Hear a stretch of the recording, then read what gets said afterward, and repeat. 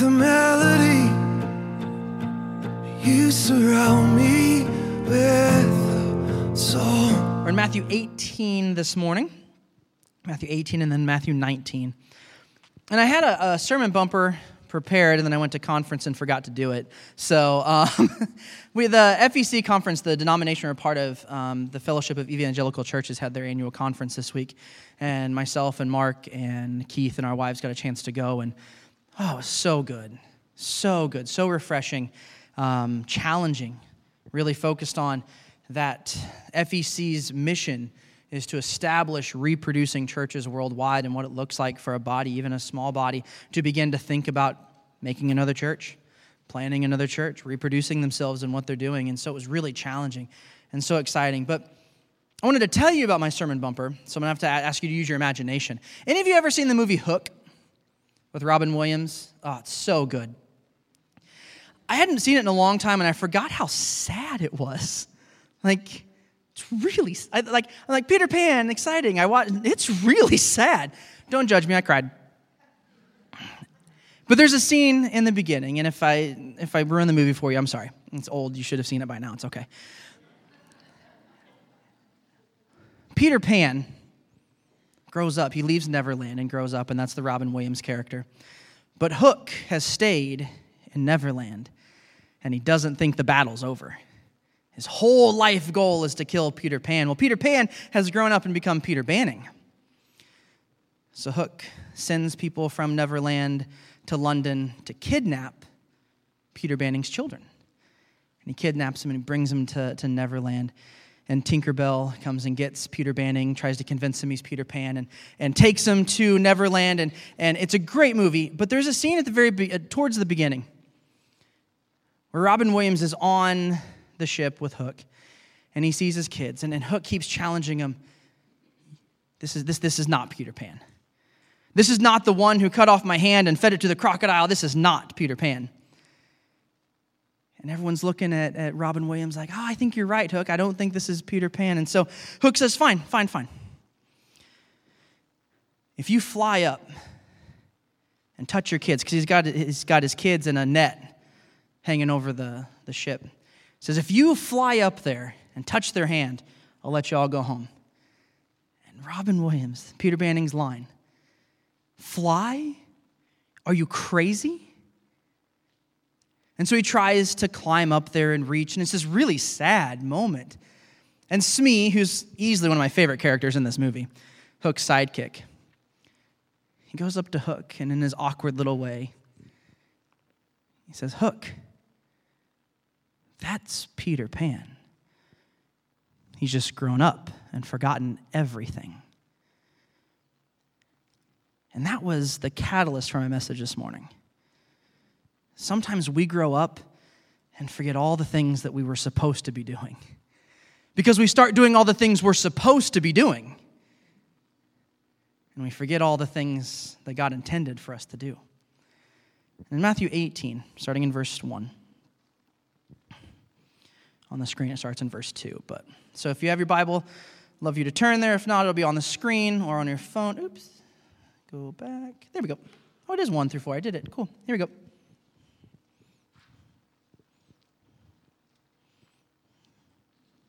It says, at that time, the disciples came to Jesus saying, who is the greatest in the kingdom of heaven? Which reminds me that these were teenage boys. And calling to him a child, he put him in the midst of them and said, truly I say to you, unless you turn and become like children, you will never enter the kingdom of heaven. Whoever humbles himself like this child is the greatest in the kingdom of heaven. And in the message, I love the way it's said. In the message, it talks about that you won't even be able to get a glimpse of the kingdom of heaven unless you turn and become elemental. I love that he uses the word elemental, that we get to the very basics of what we're doing. And when I think about this story, it's got to be kind of awkward for that kid. This is how I read the Bible. I try and put myself in the characters.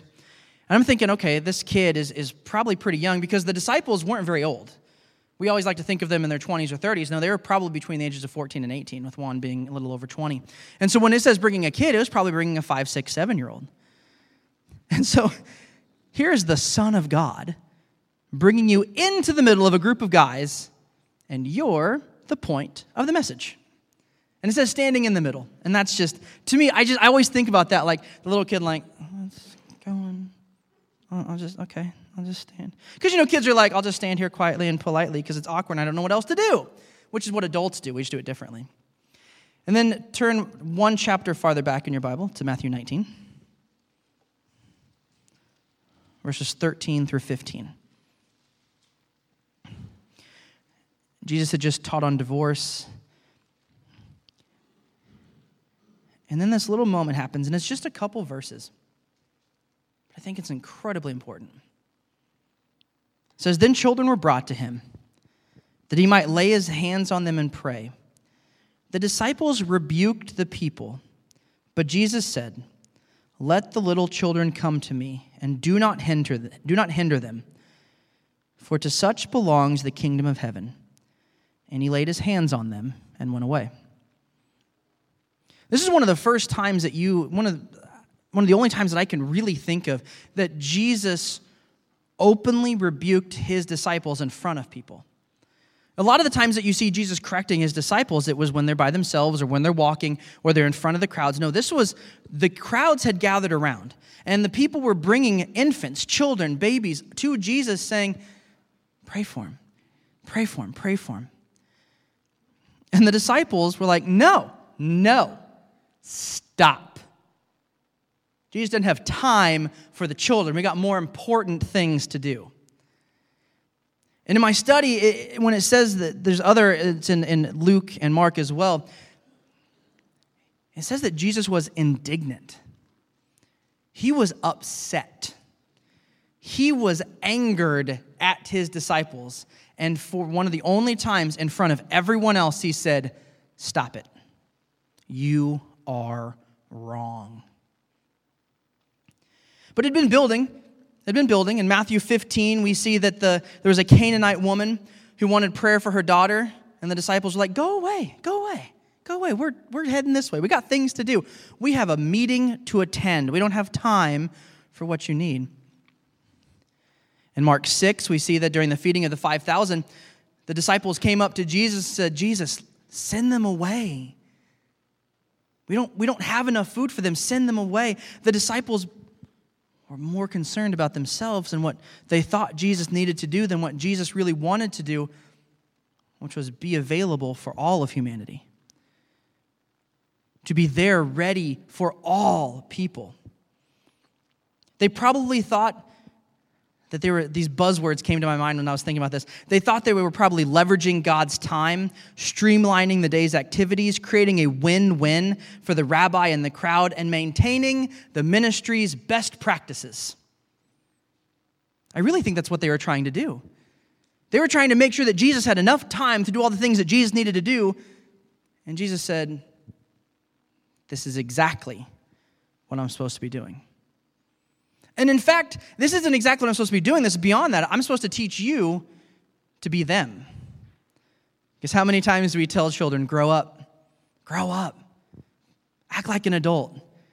And Jesus here is telling the adults, act like children. Stop being all adulty.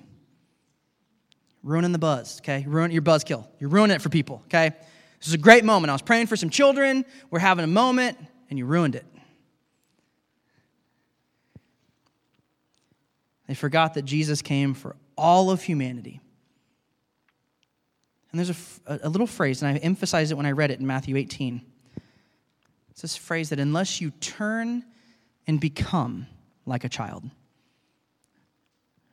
Jesus was telling them, you're already going the wrong way. In fact, you're quite a ways down the wrong road. And you need to stop, turn around, and begin to walk backwards towards childhood. Because in the message it says, because if not, you're not even going to get a glimpse of the kingdom. Like you're not even going to be able to put on your binoculars and see the kingdom if you're too big for the kingdom. Today I want to look at 4 characteristics, 4 traits that children have that I think we're supposed to have as well. But before I jump into those, I want to make a clear distinction. When I'm talking about childlikeness, I'm not talking about being childish.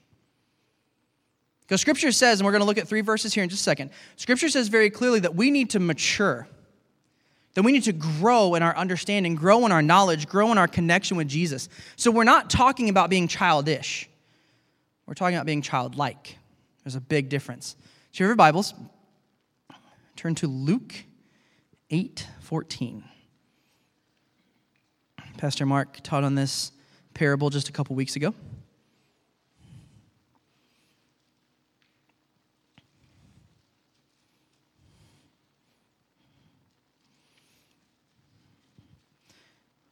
Because like most things in church, we either end up on one end of the spectrum or the other. We're either way too adult or way too immature. We've got to find a way to grow in our maturity but maintain our childlikeness. Luke 8:14. And as for what fell among the thorns, they are those who hear, but as they go on their way, they are choked out by the cares and riches and pleasures of life, and their fruit does not mature. It's clear that that's a negative. If your fruit is not maturing, if what you're producing as a believer is not maturing, that's clearly a negative. But I'm convinced that the best way for our fruit to mature is for us to become childlike. Because I think one of the reasons our fruit doesn't mature is because we understand too much. We've experienced too much, and our cynicism comes up too often that won't actually happen. We read a scripture and we begin to find all the reasons that won't work instead of being like a child who hears something and goes, okay, I'll do that. For our fruit to mature, we've got to become childlike. 1 Corinthians 14. You can turn there. I've got it up on the screen as well. Paul telling the Corinthian church, brothers, do not be children in your thinking. Be infants in evil. I love that line. Be infants. Don't understand evil. Don't even mess with it. Be infants in evil. But in your thinking, be mature. And the way you think, and the wisdom of God, and the way that you think about Scripture, and the way that you understand Scripture, be mature. Don't be childish.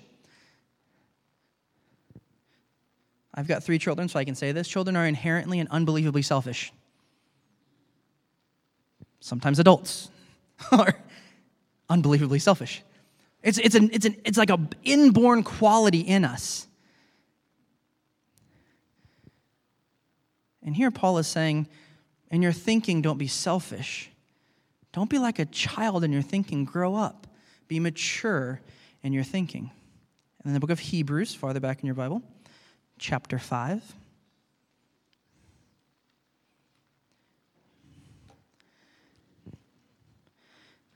It says, for everyone who lives on milk is unskilled in the word of righteousness, since he is a child. But solid food is for the mature, for those who have their powers of discernment trained by constant practice to distinguish good from evil. Now, my students know, because I'm the youth pastor, I teach 6th through 12th grade, they know that I always carry around a soapbox with me. I used to carry around a high horse, but it's too heavy. So I have my soapbox, and for a minute I'm going to go ahead and step up on this.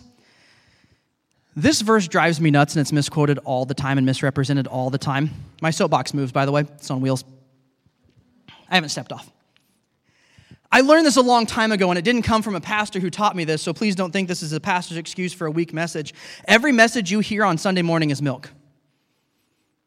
Don't ever say, oh, that message wasn't meaty enough. It's always milk, because what a message is me going to meat, eating it, digesting it, processing it, and then feeding it to you. Every message ever preached by anyone in the history of the world is milk. What Paul is saying here is you need to have meat. You need to go to the Word of God yourself, digest it, understand it for yourself. So please don't ever be like, no, that's not an excuse for a weak message. If my message is weak, let me know. But don't say it wasn't meaty, because it can't be. In the same way, a child will never be able to eat the same meat their mother eats. You will never be able to eat the same meat that I eat when I give it to you. It's always milk. Sorry, put that away. Okay. But we've got to be mature. We've got to grow up. In our understanding of Scripture, we've got to be able to go to it ourselves. And guys, that's not easy, I understand. That's why I love the different variations of Scripture, the different translations. There's what I'm looking for. Don't think that you've got to jump into the King James Version to understand the trueness of Scripture. Jump into the Message. Jump into the New Living Translation. Jump into a translation that you can read and understand because, guys, I'm telling you, there is life in Scripture. There is hope in Scripture. There is peace in Scripture. There is power in Scripture. And if you're not reading it for yourself and you think Sunday to Sunday is going to be enough, you're going to be always tired, always exhausted, never feeling fulfilled and enough because all you're ever going to get is milk. We've got to mature in that.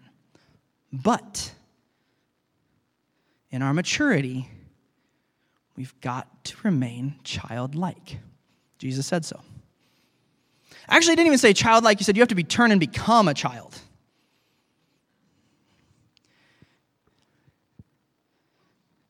So I've come up with 4 traits, 4 characteristics that when I was praying, when I was studying this, I really think that we as adults, long-time followers, short-time followers of Jesus, these are things that we need to remember.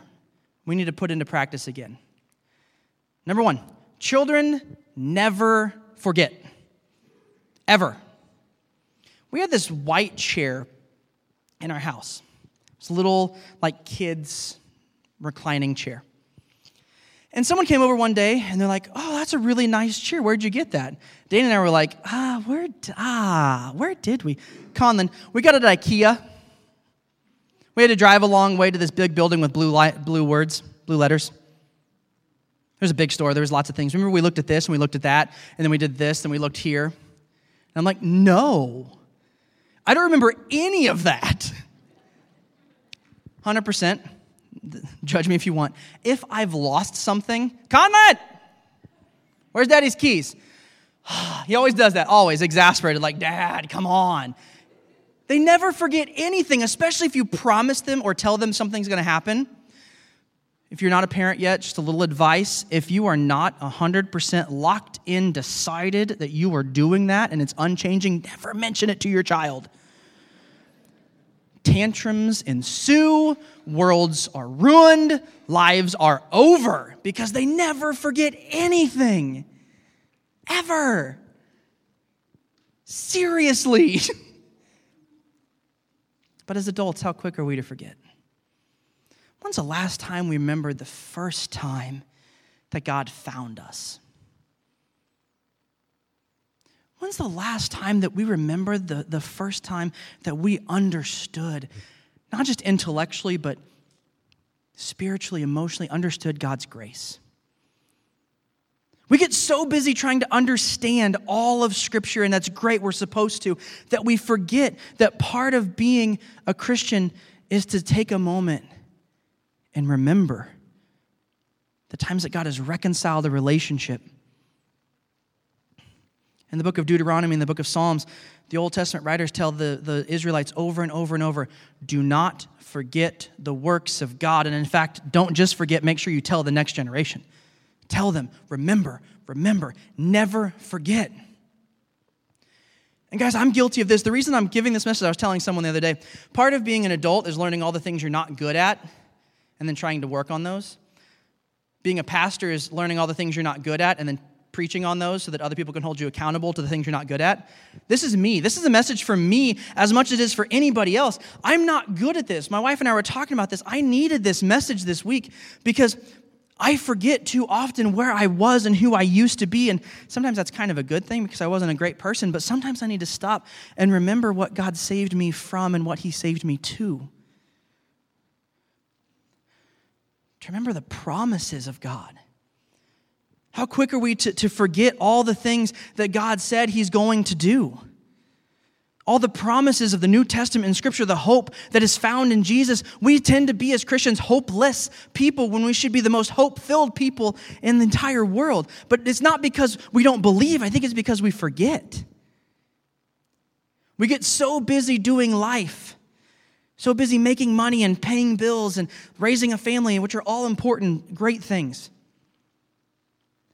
But Jesus told his disciples, unless you turn and become like a child, unless you never forget what I have done, you're missing it. In fact, you won't even get a glimpse of what I'm trying to accomplish. And guys, this is all evangelism is.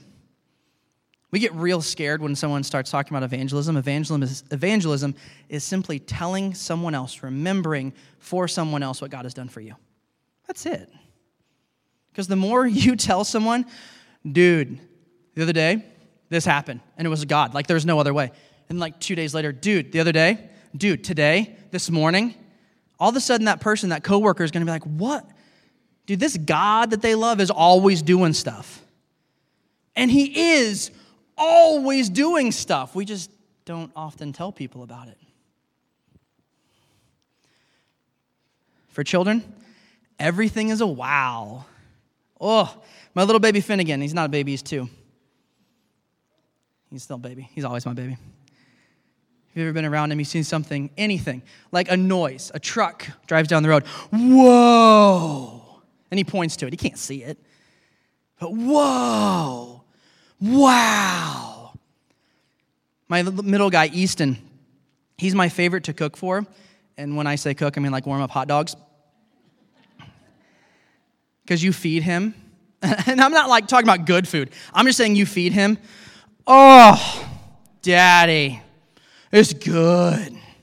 It's good food. And he get like, the rule is we don't always sit at our table because we got little ones and we're heathens. And so sometimes we sit at a little plastic table in the living room watching TV. Again, we'll repent. It's fine. And the rule is they can't get up from that table. That's the rule, which, again, we repent because we don't enforce it all the time. But anytime Easton begins to eat food, and he stands up, and especially Mom, not always the dad, but he goes to Mom, grabs her face, kisses her. This is the best food ever had. You feel like you're like, I'm going on Iron Chef tomorrow. Bobby Flay, you're mine. No, it's just because my 4-year-old, everything's a wow. They're excited by everything. Things that become too familiar lose their power.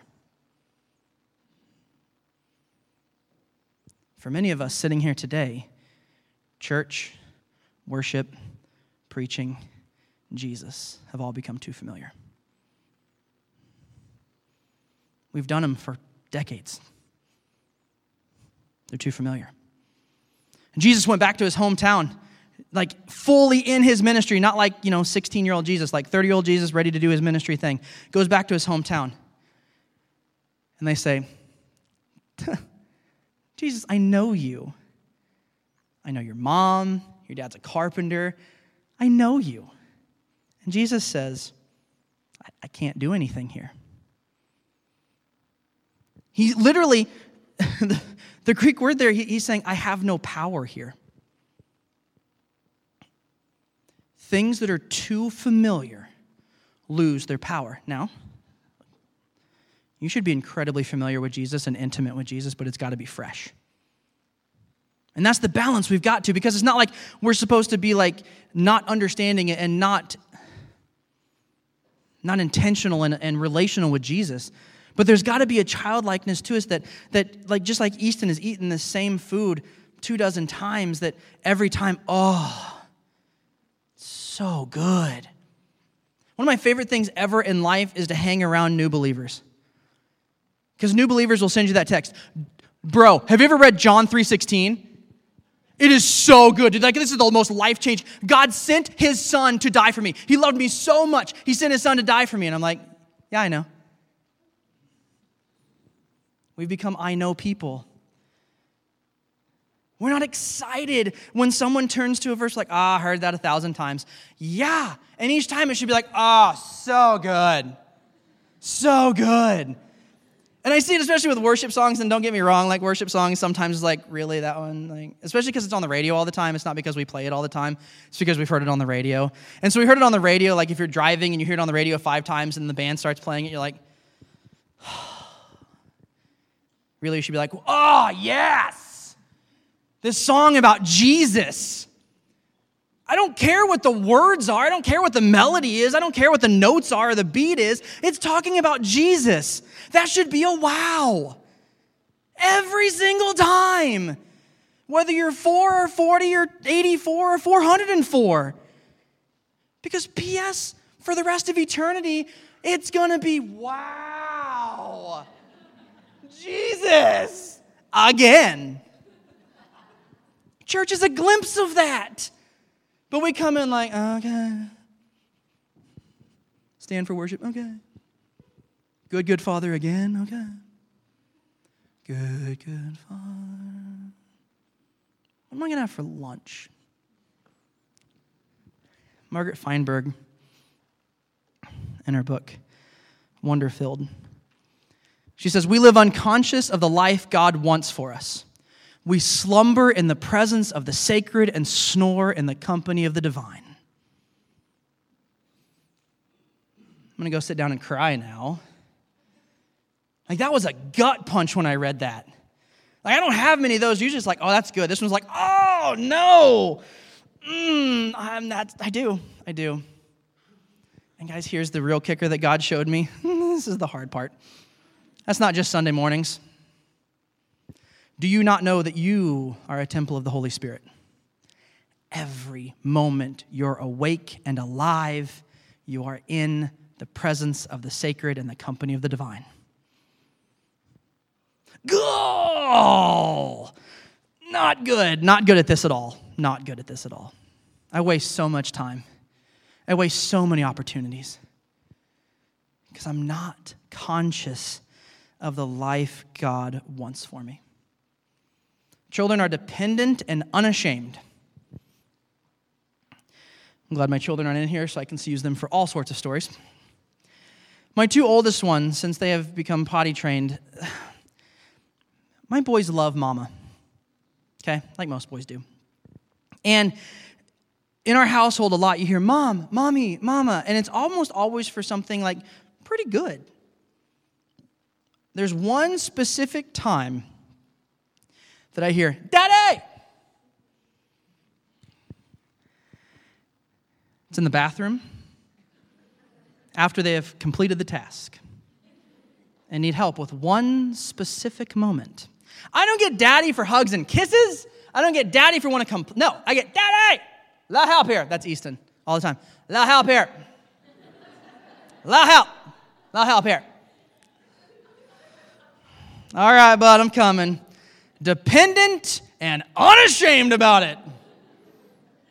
Pants down, bent over, he's ready to roll. Let's do it, Daddy, come on.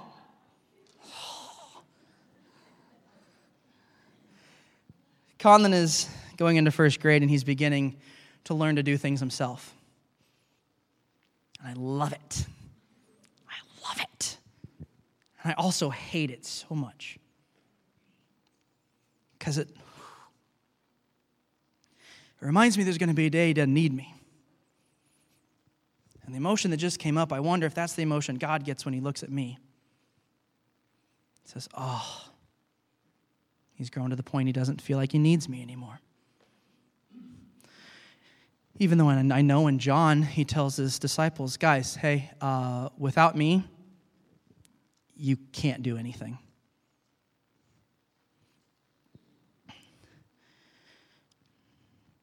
When I'm independent, I lose out on what those children experienced that day with Jesus.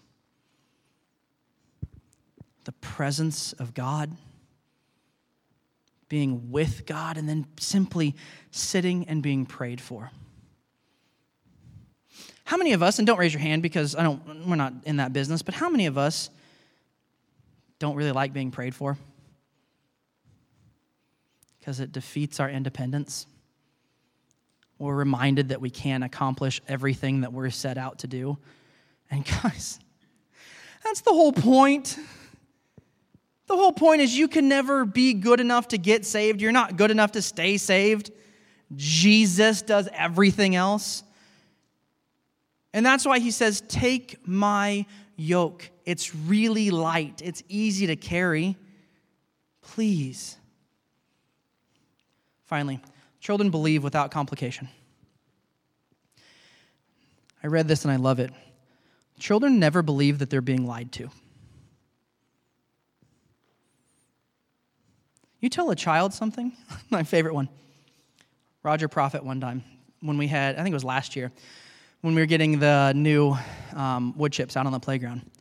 Like there were mounds of them, and like they'd been separated but not spread out evenly. So there was like mounds. Roger Prophet told my kids that it was a dragon underneath there. My 4-year-old's still like,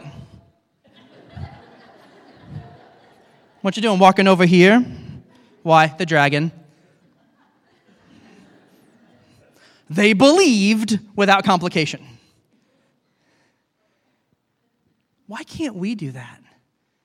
Why do I find every reason and every excuse God's promises won't work in my life? Why? Why can I not just read, I will do greater things than you could ever ask, think, or imagine? My first response, no, you won't. I've become so cynical in life that I can't read a promise of God and go, yes, do it now, done, over. I find all the reasons it won't work. And we all do that. And unfortunately, like junior high students do the same thing. So this is like, when I talk childlike, I'm talking real young. Cynicism is learned real quick and perfected the older we get. Guys, I'm only 34, and I'm learning I am unbelievably cynical about so many things that God has promised me.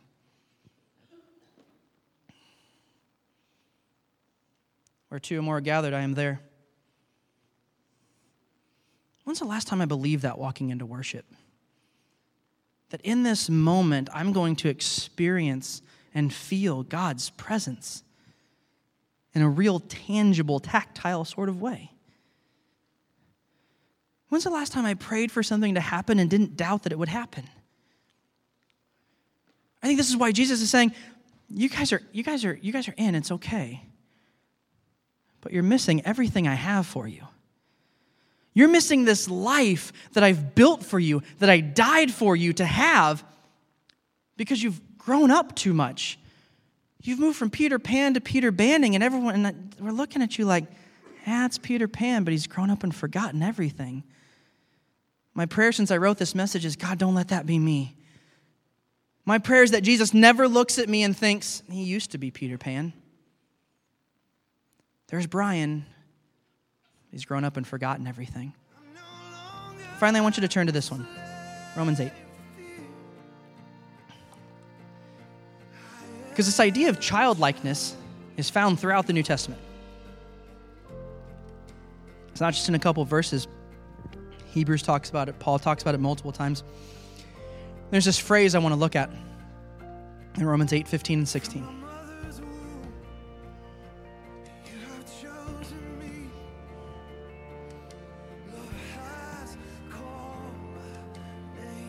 Read it first. I read out of the ESV. That's what I like. I'll read the Message. For you did not receive the spirit of slavery to fall back into fear, but you have received the spirit of adoption as sons, by whom you cry, Abba, Father, !